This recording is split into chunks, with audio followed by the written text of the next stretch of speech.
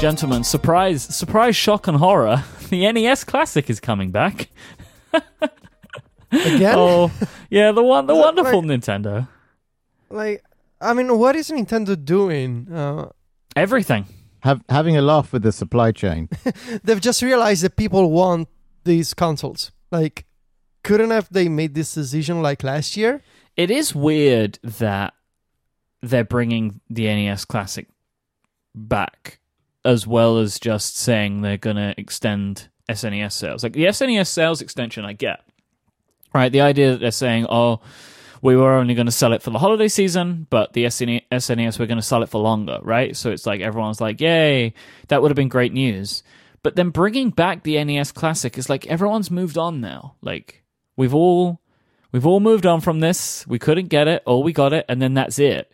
But they're nope, we're bringing that one back, and then we're bringing the other one out. I am especially with the first piece of news from the Nintendo Direct, which I'll just say real quick, which is that they're bringing out a game called Arcade Classics, where it's a bunch of old 1980s arcade games that have been that they're all slightly different to what came out on the NES because they were in arcades, and a lot of them are versus games, versus Super Mario Bros., versus Balloon Fight, versus Ice Climber.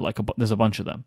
This is coming out at the end of September. So the NES Classic coming back, plus the SNES Classic, plus this, I think only further underscores the point that there is no virtual console for a very long time, at least. I just don't think they're going to bring the virtual console to the Switch. I really don't. It's more trouble than it's worth. All signs are pointing to Nintendo preferring to make money this way rather than building a service, which is kind of strange because it seemed to me like they were almost on the verge of understanding how the internet works. And so, to me, the new Nintendo was of course they're going to do the virtual console done right. They're going to have a Netflix for old games. And, the stars were almost aligned. We're going to get some of it, though, right? When the online service, which should be soon, there is still some SNES games or whatever they're going to be coming to that.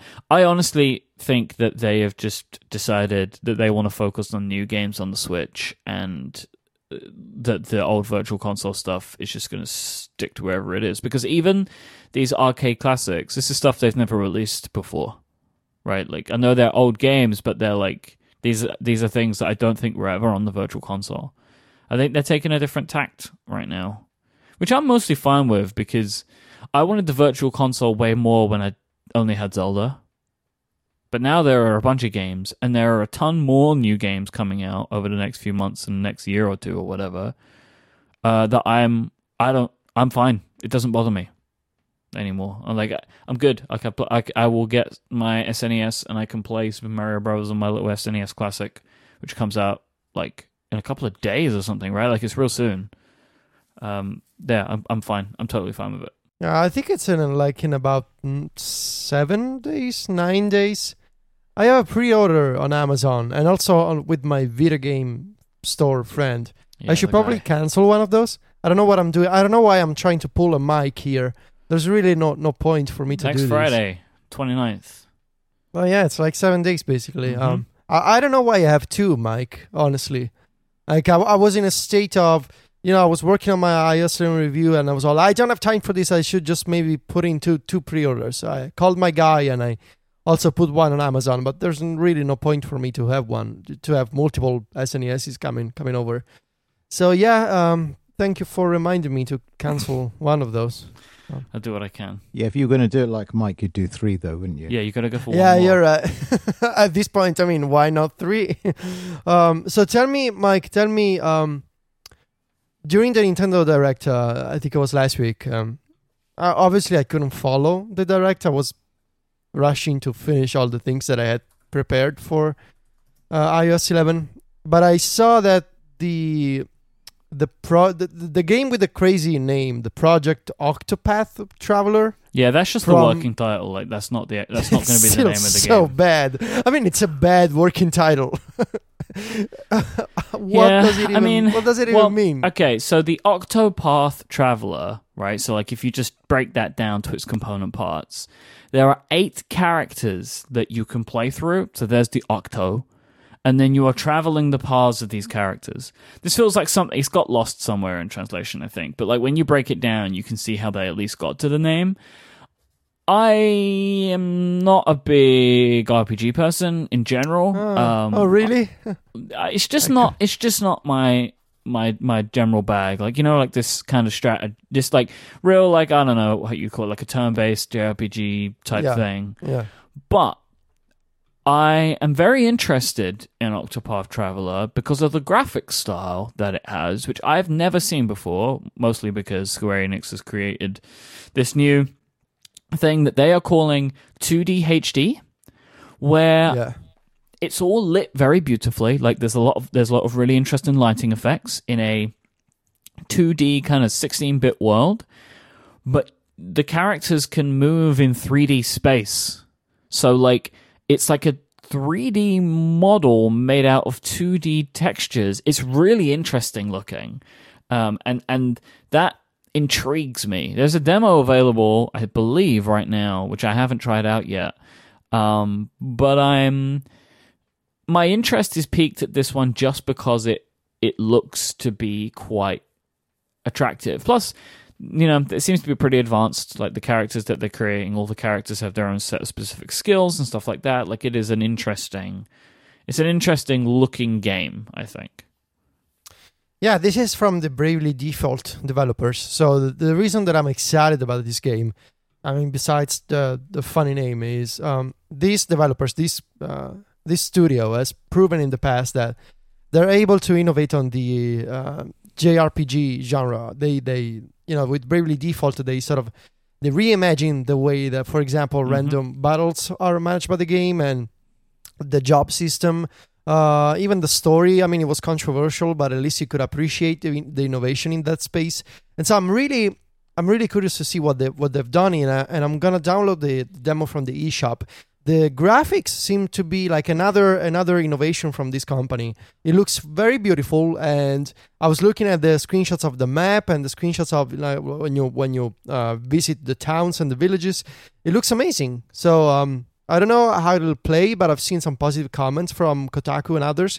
Doesn't surprise me because these folks, they know how to rejuvenate this sort of game. So I'm really curious to check this out. So, as well as this, there has been some, I think, really, really exciting news. We spoke about L.A. Noire recently, you know, and about how, like, oh, this is really good, like Rockstar getting on board.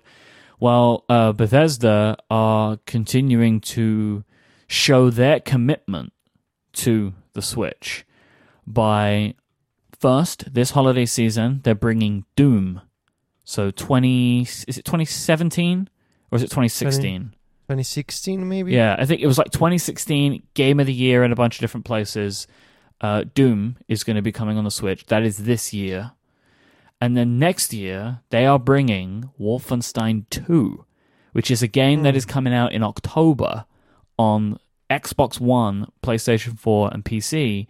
It's going to be coming out in 2018 at some point on the Nintendo Switch. It is kicking off now, right? Like Steam is picking up on this one. Like the Switch is getting to a place where developers are taking increasing risks, right? Like they're pushing further and further in a way that I'm not sure we would have been able to predict. And there has been some, I don't really think embargo as such, but there's been some press events that Bethesda has been doing for Doom, and a bunch of articles dropped today. And the overall, like, I'm going to put one in the show notes from Chris Grant at Polygon. The overall feeling about Doom is that it feels like Doom. And there are problems, like apparently like the Joy-Cons are not as great to use in this game, but the Pro Controller feels awesome for it. It's great. But everybody's just saying that, yeah, this feels like a Doom game. It feels like the game that we know that was on the Xbox and PlayStation 4. Now it's on the Nintendo Switch. And coupling this with a huge, like, third-party title, Wolfenstein 2, which people seem to be very excited about, coming hopefully just a few months after it comes out on PlayStation 4 and Xbox. Like, I'm honestly expecting that there will be games from big third-party developers that are in development now that we're maybe going to hear about later on this year, maybe at E3, and they put all of these three consoles on the slide as equal billing, right? Like it's going to come to all three of them. This is how it feels to me now. Like these companies are taking increasing bets and they're putting more and more capable, more powerful games on this system that I'm starting to think that Nintendo's going to find its way onto these posters pretty soon. How do you feel about the following two things, guys? The first is that, yeah, there are some really top flight games previously associated with hardcore consoles like PlayStation 4 and Xbox One coming to Switch. And the second thing is that they're coming later. How do you feel about those two things? And actually, let's make it three. Make it a nice round three. And the third thing is, what do you think that does to the positioning of the Switch, given that the typical Nintendo fan has always expected a certain spectrum or style of game, and this goes beyond that? I actually think I can answer all of those questions with pretty much the same answer, which is... I thought you might say that. My feeling is, and I think it's one of the reasons this is happening, is that everybody that is into the Switch in a big way comes away with saying, I wish all of my games were on this thing. Because the console, the benefits the console has, makes you want all of your games on it, and you'll accept lesser quality in some instances, whether it's graphical or frame rate. Like you're willing to accept it because the benefits of this console outweigh the negatives significantly. And I think that is a thing that, to answer your third point, I think that people that like this console, they're going to be totally cool with it. Even though they've expected something regular from Nintendo, they're still going to get that, right? And we're going to talk a little bit more about Mario Odyssey in a minute. Like, you're still going to get those games, but also all the other stuff, so you don't have to feel like you're missing out. So I'm excited about it from that perspective. The fact that the games are coming later, so there are going to be some games that, like, if this continues to be a trend, like if the trend will just be that, like, it comes to Switch a few months later, right? Like how sometimes and very frequently games come to the PC a little bit later because they have different challenges and a lot of developers want to optimize for that. There will be some games where I want them that badly that I will buy them for the PlayStation and will play them on PlayStation. But for most of them, I will be happy to wait. So something like Wolfenstein 2, I'm excited for that game, but I'm not desperate for that game. So I will wait to get it. Most likely is my feeling right now. Like I'll just wait until it comes out on the Switch. But there may be some other titles where I'm like, I want to play this, and I believe that like the 4 months difference that it's going to be, like I know I'll play it and complete it on the PlayStation, so like I'm cool with it. I'll get it. But I feel like that feeling is becoming fewer and like further between now, where I will choose or will be like, oh, you know, I want to get this. I want to like get this game immediately. But no, I'm more than happy to wait for a lot of stuff. Yeah, that basically mirrors my feelings too. Like if I know a game is coming to Switch eventually, I'm probably not gonna play the game right now. For example, Mike the other day sent a link in our iMessage thread with a link to Thimbleweed Park, which is now available on iOS.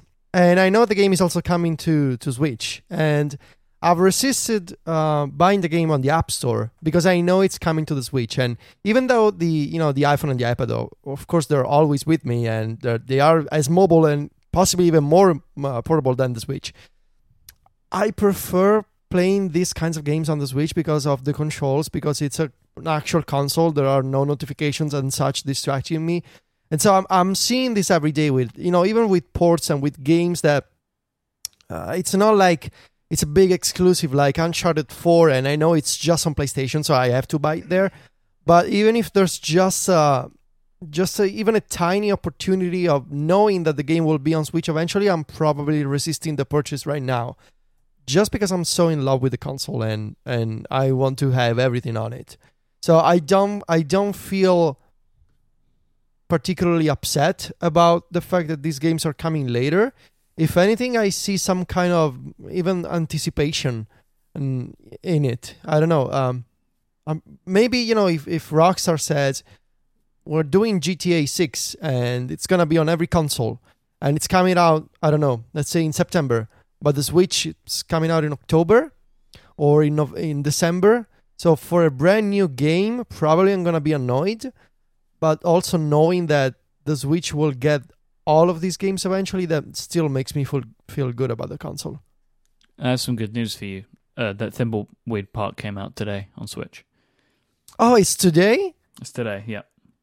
Oh, okay, well then, looks like I have a backlog that consists of the Rabbids game, which I haven't played enough, and Metroid on 3DS, which I got the other day, Thimbleweed Park, and SteamWorld Dig 2, which also comes out today on the eShop. So, nice. Okay. All right. Some relaxation time. Mario and Rabbids is so good, by the way. I've been thoroughly enjoying that game. Yeah, I need to play more. And there's Mario and Luigi, but Bowser's Minions is coming on October 6th. So, yeah, it's a fun season. Yeah, that's a remake of the original Superstar Saga, yes. right? Yeah, Superstar Saga for the GBA, which I absolutely loved. Such a great game. Yeah.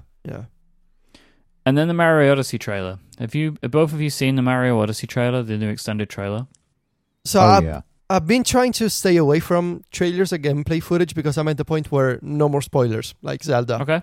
So tell me without spoiling too much, maybe? It looks really good. Okay. I want it. Yeah, it looks really, really good. It's like, so they showed a combination of like trailer and gameplay footage. It's like 7.5 minutes, right? Like it's not like a trailer. It was like part of the direct, right? They showed more information. They showed some of the worlds that we've seen before. There are more worlds to come. I'm desperate for this game. I can't wait. And Shahid, you're sitting in the background shouting that you want it. It's a surprise. Well, I pre-ordered it a few weeks back. Mario never dies, man. No, you're right. I'm very excited for this game. It feels like a new take. It feels like that they're really pushing it. A lot of people are comparing it to Mario 64. Yeah, that's the feeling I got from it as well, and that's why I'm kind of okay with it. Interestingly, the reason I'm excited about it is because my older kids are they're already getting nostalgic about stuff they used to play as kids, and Super Mario 64 was one of those games. So I'm kind of getting it to see what their reaction would be, because they also got the Crash Bandicoot series on PS4, the remastered stuff, and relived their childhood that way. And when I looked at the trailer, I thought, yeah, this has got it. It's got that magic from the original, and it's taken it a lot further. The mechanics are deeper. It just seems like there's a whole lot more to do. The worlds are absolutely beautiful. It's like the original principle of Mario coming into clearer and clearer detail. I think we were all misled early on by thinking this is going to be Mario in a kind of, GTA environment, Yeah. New Donk City, baby. I know, it was really weird, right? And that's the impression I came up. I thought, well, I'm going to give it a chance because it's Mario. They always try new stuff with Mario. So I'm going to have a look at it anyway. I say all the stuff I do about Mario and end up buying all the games anyway. But I really do think that with the latest trailer, they've shown that the balance they kind of portrayed in the original showings was not really representative of how this game is going to be. So not only was I happy about some of the beauty of the game and some of the mechanics that were on show, I was really pleased that stylistically it has evolved a little bit. And the main thing for me, it hasn't just completely gone off on one. That's what I feared, taken completely out, and it's not really the proper successor to the Mario lineage, particularly the 3D Mario lineage. I saw a screenshot on Twitter a few days ago showing a comparison between the characters from the very first Mario Odyssey from E3 last year and this trailer, and there was a major difference in the 3D models and the textures and the general style. So I think Nintendo's been iterating on this a lot over the past several months. Yeah, I'm not surprised. There were a lot of reports saying that it was basically done. I remember when the Switch came out and they were showing off Mario Odyssey, there were a lot of people that were saying that this game's finished, and they're basically just going to spend the next 6 months polishing the game. which is 100% the right way to handle this game. I think that makes so much sense to me. Like, just make it as good as it can possibly be, because there is a potential here for Nintendo to take Game of the Year with either Zelda or Mario. They have two legit shots at Game of the Year from a lot of places. That's going to be real good for year one of the Switch, right? It was around for 7 months and it gets Game of the Year. Right, like that's gonna be real good for them.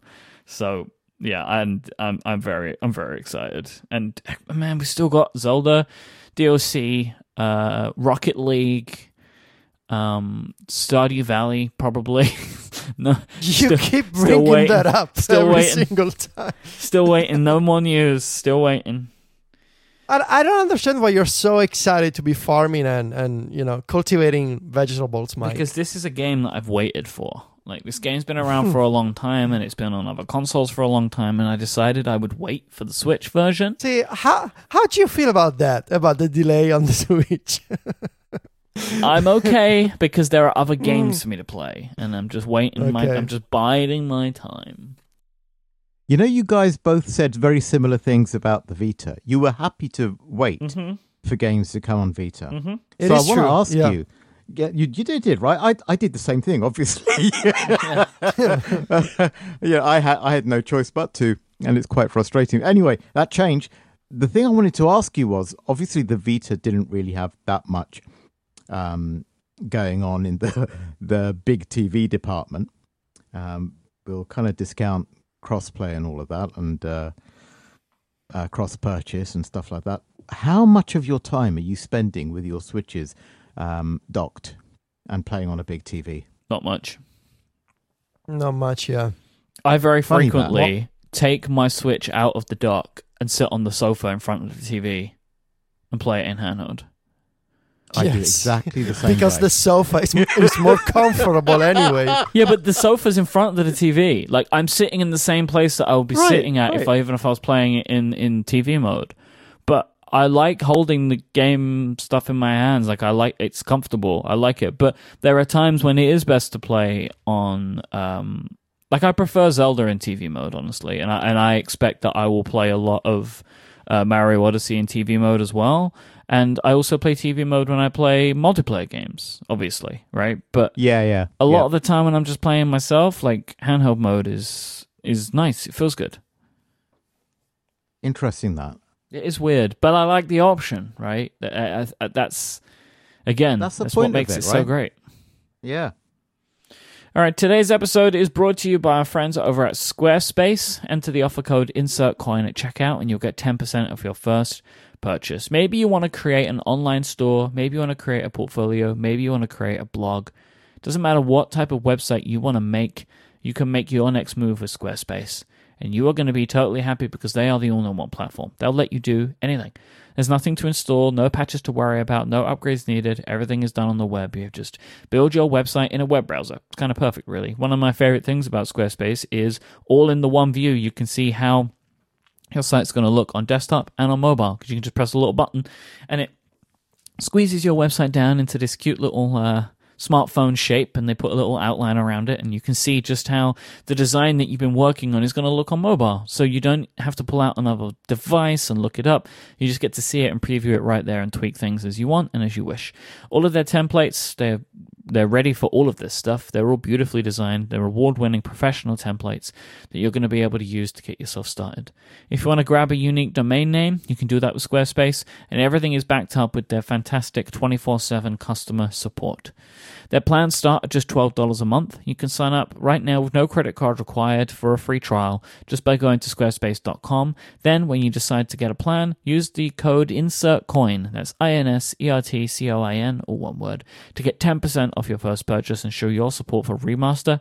I want to thank Squarespace for their continued support of this show. Squarespace, make your next move, make your next website. So iOS 11 came out a couple of days ago, and with it came AR games and AR apps. And I have been downloading pretty much every AR game and app that I could find or that I was like kind of interested in. I have a bunch more that I still need to spend some time with, but I have a handful of games that I wanted to touch on a little bit, just to kind of talk through some of the varied experiences that I've had with AR on iOS 11. The first one was the first one that I downloaded, so I'm mostly bringing it up because it was my first experience, and that was Thomas and Friends Minis. What? So Thomas the Tank Engine. So I'm guessing that this character is not popular in Italy. Okay. I know that it's popular elsewhere Yeah. because I've seen like the character and the memes. Lots of memes. It's just not something that we have. So Thomas is just a train with a human face, and it's a TV show. And when I was a kid, it was like a stop motion animation type dealio, and they've since made like animated versions and all sorts. I actually don't think it was stop motion, but it was like models. They used models, and they would drive the models around the tracks as if everything was alive. And then, yeah. But anyway, I downloaded this because it was just right there, and it's effectively an app where you make model railways. And it's pretty well made, actually. I was quite surprised at just how well everything worked. But you make the model railways, then you can place them in the real world with AR, and you can watch the trains drive around the tracks, and you can you can move your device, you can go inspect them, and you can go through tunnels yourself and stuff like that. Like, it's a way to build a toy railroad and then see it in action as you would like to if you had a toy railroad.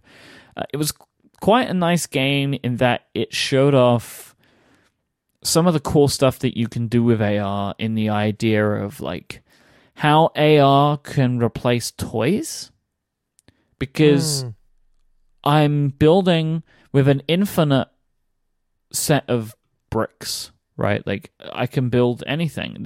You can unlock things with money, or you can unlock things through playing, that kind of thing. It's actually, as far as IAP goes, it's pretty good, especially because it's a kids game, so it should be. And I'm able to build these train sets, and I haven't got to actually have any physical blocks. And then I can place them in the world, and I can watch the trains go around, and I can stop, and I can move things, and I can see how, can I make them make this jump, or will they go around in a loop if I press? It's just like a fun toy box game. And I thought it was a really good demonstration of how AR can create these types of experiences. Like, this is what it's for. It's to put something in the real world that isn't real. And I was quite impressed with that. Before we go any further, I want to ask you, Mike, what is your general take on this first wave of AR kit games and apps? They're mostly demos. Okay. Yeah. I agree. Yeah. I think that everything that we're seeing so far, I've either seen it somewhere else, whether it's a VR game or an idea of a VR game, or it's things that I could have imagined existing. And I think that's perfectly fine, because what needs to happen first is there needs to be genuine interest from people. Yeah. If there is genuine interest from consumers, we will start to see more and more interesting things. But I have played some genuinely excellent AR games over the last couple of days. So, considering where this is now, I think it has a bright future as long as people care about it enough. And so the proof is in the pudding. Yeah. My general feeling is that I've had the most fun with the games where you could feel the sense of depth, and you could feel like the sense of presence of moving through a projection of a space. The stuff where you put stuff on a table and you can zoom in and out, that hasn't impressed me as much as the stuff where there's a portal and you need to move around it, or you need to step into it. That has sort of impressed me.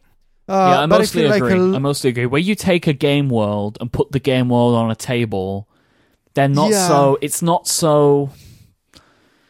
not so interesting. I like when you can mix the two. So, like, there is a game that I play called AR Basketball, where you put a basketball hoop in the real world and throw basketball balls into the hoop. right? I like that because you are taking an element and bringing it into the real world. But there's the game. What is the name of the game that Apple demoed? There was one like a tower defense game. Yeah, that was demoed. I played it, didn't like it because all I was doing was taking a game world and just putting it on my kitchen table. Like it doesn't. You're zooming in and out. Basically, it's like you're just playing an isometric game and you're zooming in and out with your head instead of with an analog stick. And I was surprised about that because that was most of the demos and they looked amazing. But it turned out that when I was playing them, The Machines is the name of the game. But when I was playing them, I was like, I don't know, this wasn't working for me. What do you think, Shahid? So you've played some too, right? Like, there's still more that I want to talk about. But like, what is your overall feeling on what you've seen so far? It's understandable what we've got at the moment. The cool stuff is happening in the demo space. People messing around with ARKit and getting really interesting results. And that's not necessarily games, but it shows the potential of how different AR can be to our traditional experiences. What doesn't work is when people are unimaginative and don't think about the user. So, for example, when you talk about the tabletop, well, there are many types of tabletop. And I don't mean the wood finish or whatever. I mean that sometimes the table is surrounded on all three sides. You can't navigate around it. Sometimes there are objects on the table, and then you have these AR objects that clip them lazily. My kitchen table my dining table is round, and it doesn't work for any of these games because they're expecting a square table.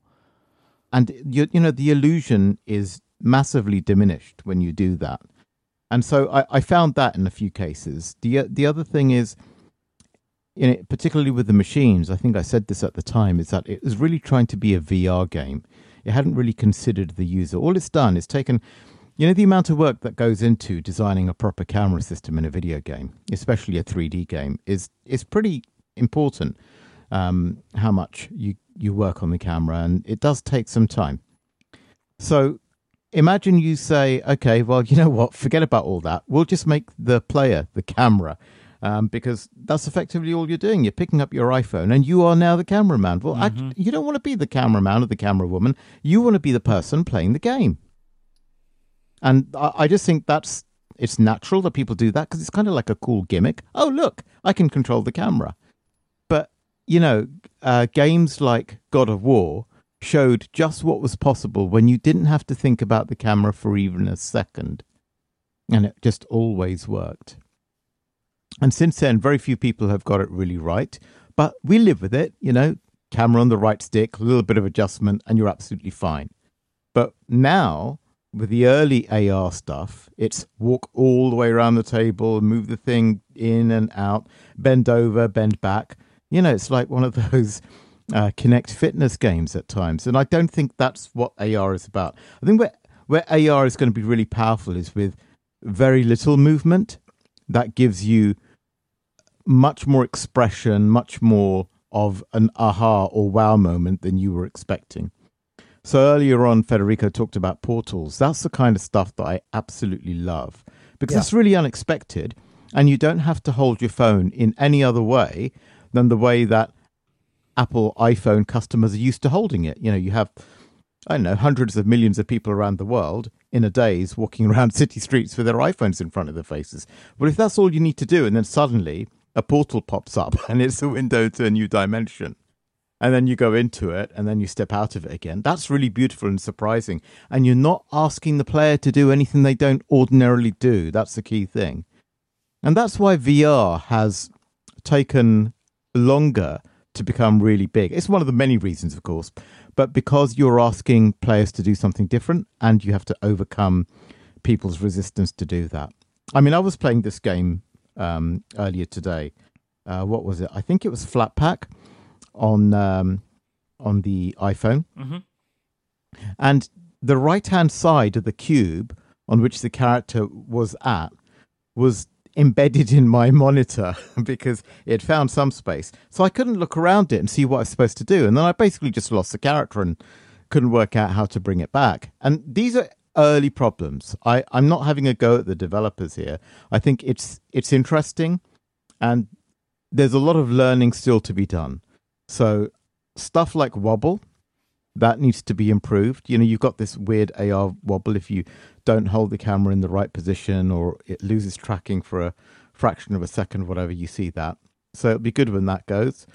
Just the clipping of objects into real world objects, or when you're analyzing the space with ARKit, that you take into account the obstacles. And here's the other thing.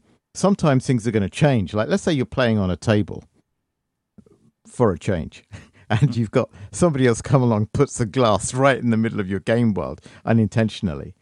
So you're going to have to handle interruptions in real time as well.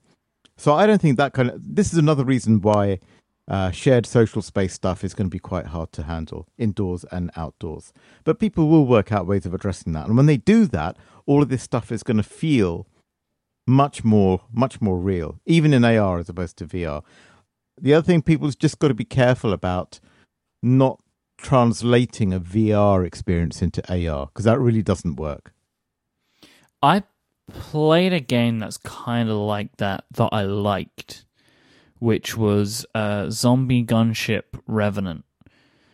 And what I liked about this game is, so you are in a helicopter that has a gun attached to it, and you are shooting zombies and robots, and it's in a kind of infrared view, but it's not taking a game world and squeezing it into a box and putting it on the table. The game world is wherever I point my phone.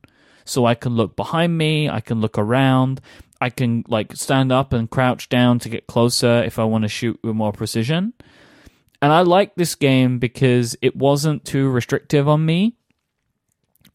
In that, you've got to walk around this little box. It was just wherever you were, it was fine. It didn't matter. It really didn't seem like it did a lot of the scene detection stuff. It was just using the AR stuff to just project the world wherever I was looking. So it was way easier to jump into this game. I didn't have to set up this big cube first. But it felt to me like this is how you would make this game. It would look like this if it was on PSVR as well. But this is just a really well polished. It's I think of all the games that I've played, it felt like the most polished. And this is from a developer called Limbic Software, who have had some really popular shooter games on iOS. The Zombie Gunship game is part of a franchise of Zombie Gunship games that they have. So they are a developer that knows how to make these games, and they took what they know and they turned it into an AR game, and it felt like one of the most professional that I've played so far. So I mostly agree with what you're saying, don't take a VR experience, and I don't think they did that, but I think they made an experience that would also work really well in VR.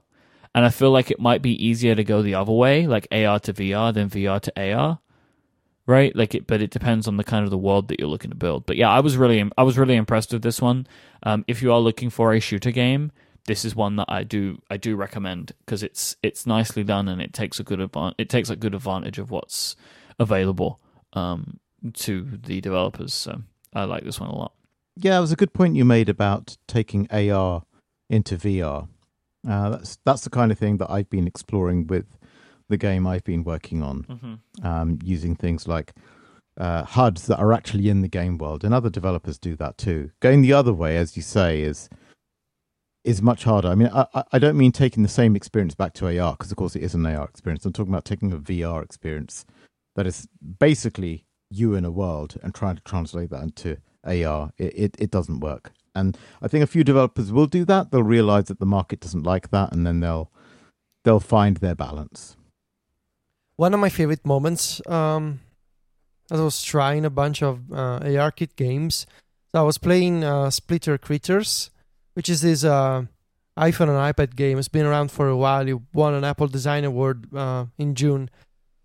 And they added this ARKit mode that allows you to play these levels on a table. So that was mostly unsurprising. You basically find a flat surface and you tap the screen and you put down this cardboard box and there's a level inside. And so that was mostly unsurprising, but that was still nice. You can pan around with the camera, you can see more of the levels, and you can sort of get into the game, inside the cardboard box. But my favorite moment was when you complete a level and the little critter goes into a spaceship, and the spaceship flies out of the box and basically into your kitchen, or into your living room or whatever. And that surprised me, because I like it was a moment that I was not expecting, and it's sort of the way that it blended seamlessly with the camera and with my surroundings. I was really surprised by that, and I thought, as soon as Apple, maybe a couple of years from now, when they have AR glasses, all of this stuff is gonna feel so much more natural, because I don't have to look at the experience through my phone by holding an object. So I have even this tiny barrier between myself and the game, but the game is around me. And so I'm really excited about the idea of Apple is getting started with AR now, and we have this, in a couple of years, all of this will feel hopefully, primitive. We're holding a phone in front of our faces to look at these AR experiences. But even, that tiny spaceship flying through my kitchen suggested to me, this is going to be awesome as soon as I have my normal glasses and I can see this stuff flying around my room. It was a very nice effect. I lost it when that happened in that game. When the first time the spaceship flies out, and then I was like, oh, where did it go? And then the second time that I completed a level, I followed it, and I could watch it fly up behind me and out the window, basically, is how it looked. It was really cute. I liked that a lot. I think one of the best experiences I've had so far, though, is with a game called Paint Space AR. It's very similar, I think, to there's a Vive game, right, where you are painting in the world using the controllers. I don't remember the name of that game, actually. I wouldn't be surprised if it's actually just called a similar kind of name anyway. What I like about this game a lot is that you're able to draw in the real world and then move around and through the drawings. So you can draw a spiral or whatever, and then you can draw a line that goes through the spiral by just holding your finger on the screen and walking through it physically in the real world. Very, very, very impressive. You can draw things and then peek through them. So you can one thing I was doing was putting my finger on the middle of the screen of my phone and moving forward whilst making a corkscrew motion with my phone, and it would draw a corkscrew that goes through into 3D space, and then I can walk backwards and forwards through this artwork. I was really impressed with this. I thought that it was really well done. There were a lot of different brushes. One thing I've really noticed in a lot of AR games and in our ARKit games, and I don't know why this seems to be the case, but most of them seem to be free to download with some kind of in-app purchase to unlock more stuff. The vast majority of games that I played that had a payment mechanic, that was it. And that seemed really interesting. So this one, Dinos AR, which is you just put dinosaurs in the world. I love that one, though. It's a fun one to show people. You can just be out in the street and put a T-Rex in the street. That one is you get a couple of dinosaurs and then you pay more to get even more dinosaurs. And it's this works for me. There's you get a taste for it, because it seems like people have realized, which is the smart move, people don't know what AR games are. They don't know what they are. You can't give people an AR game, be pay us $5 for this game to see this experience. You need to give people a taste of the experience, and then maybe they'll give you some money if they enjoy it. And that's what I've been with a few of these games. There have been some that I've paid for, just paid up front for, because that's what they were, but I've really liked the ones where I could try it out and then pay a little bit more money to unlock more of the game. Yeah, I've been really, really impressed with some of this stuff so far. And just as tech demos or small experiences, the level of quality that I have seen in some of these makes me very excited for what could be coming and how it could get even better with other iPhone hardware. I'm really, really intrigued to see how this progresses.